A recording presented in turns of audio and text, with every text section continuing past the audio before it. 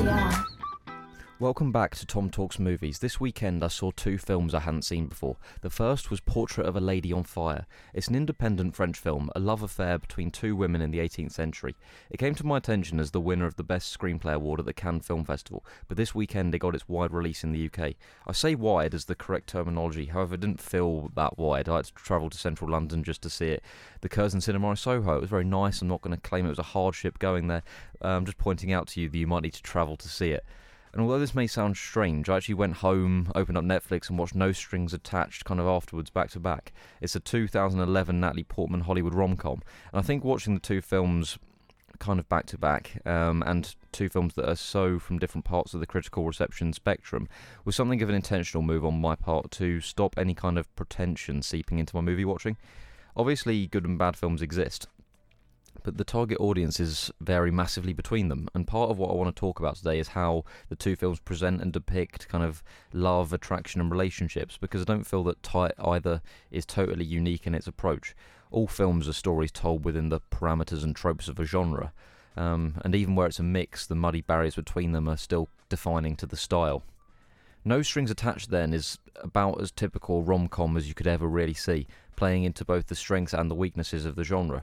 For example, a lot of rom-coms open with a thesis. When Harry Met Sally asks, can women and men actually be friends? No Strings Attached also sort of leads with a question. It says, is it possible to regularly have sex with someone and not run a risk of falling in love? Exactly the same as the Mila Kunis Friends with Benefits film. And besides the fact that a film asking the question was fresh and interesting in 1989 with When Harry Met Sally, I don't know if this question holds the same weight as things we've seen before, because, I don't know, I feel like the audience sees the answer as a little bit inevitable. The film stars Ashton Kutcher and Natalie Portman. He's a low-rent TV producer and she's a medical student. The two engage in a friends with benefits type thing where they can't keep their hands off each other. For 2011, this film's attempt at a minor gender stereotype subversion, where the guy is actually the one who's craving the relationship, isn't enough by itself to keep you interested.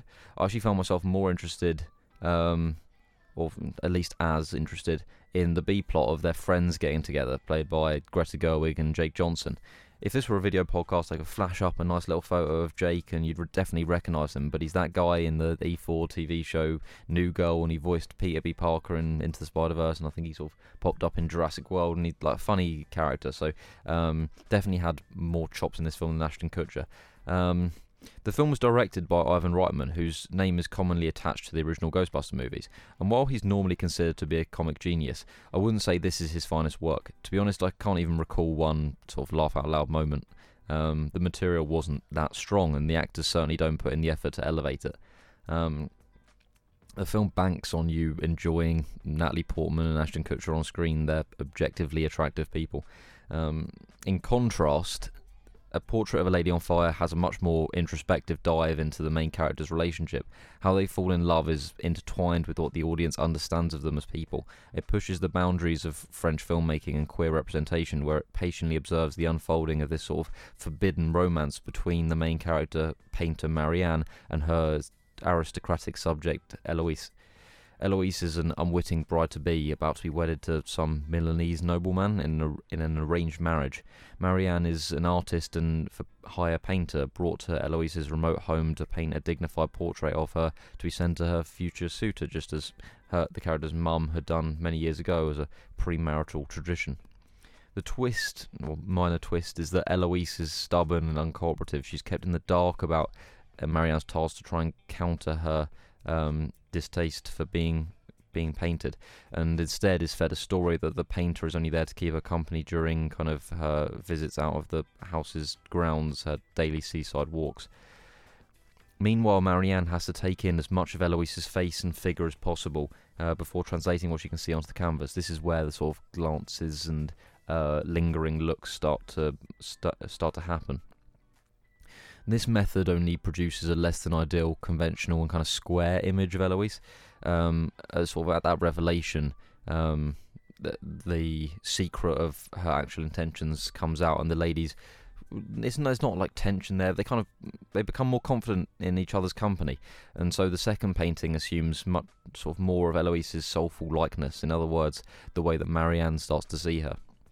It's set against the minimalistic backdrop of cold Brittany at the end of the 18th century, and this love affair is told to us almost entirely through seeking gestures and wistful glances, and what makes it a little more interesting than just that, I think it's also a careful meditation on the relationship between a painter and their subject.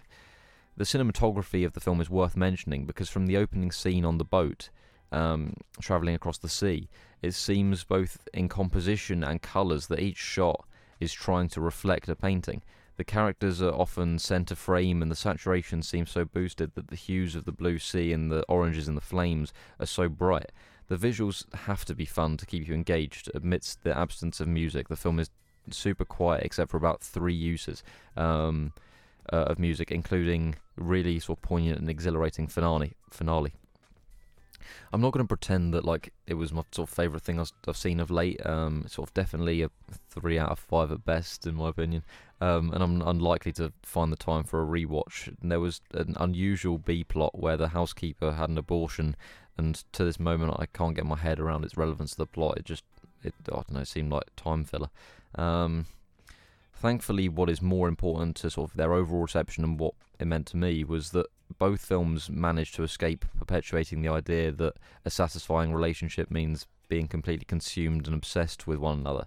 I'm going to throw some examples your way from modern cinema where, like, I don't know, in The Notebook, Ryan Gosling writes Rachel McAdams a letter every single day for an entire year. In Fatal Attraction, Glenn Close attempts suicide just to keep Michael Douglas in her life. Bonnie and Clyde celebrates lovers who literally killed for each other. And Romeo and Juliet is the ultimate all-consuming passion story.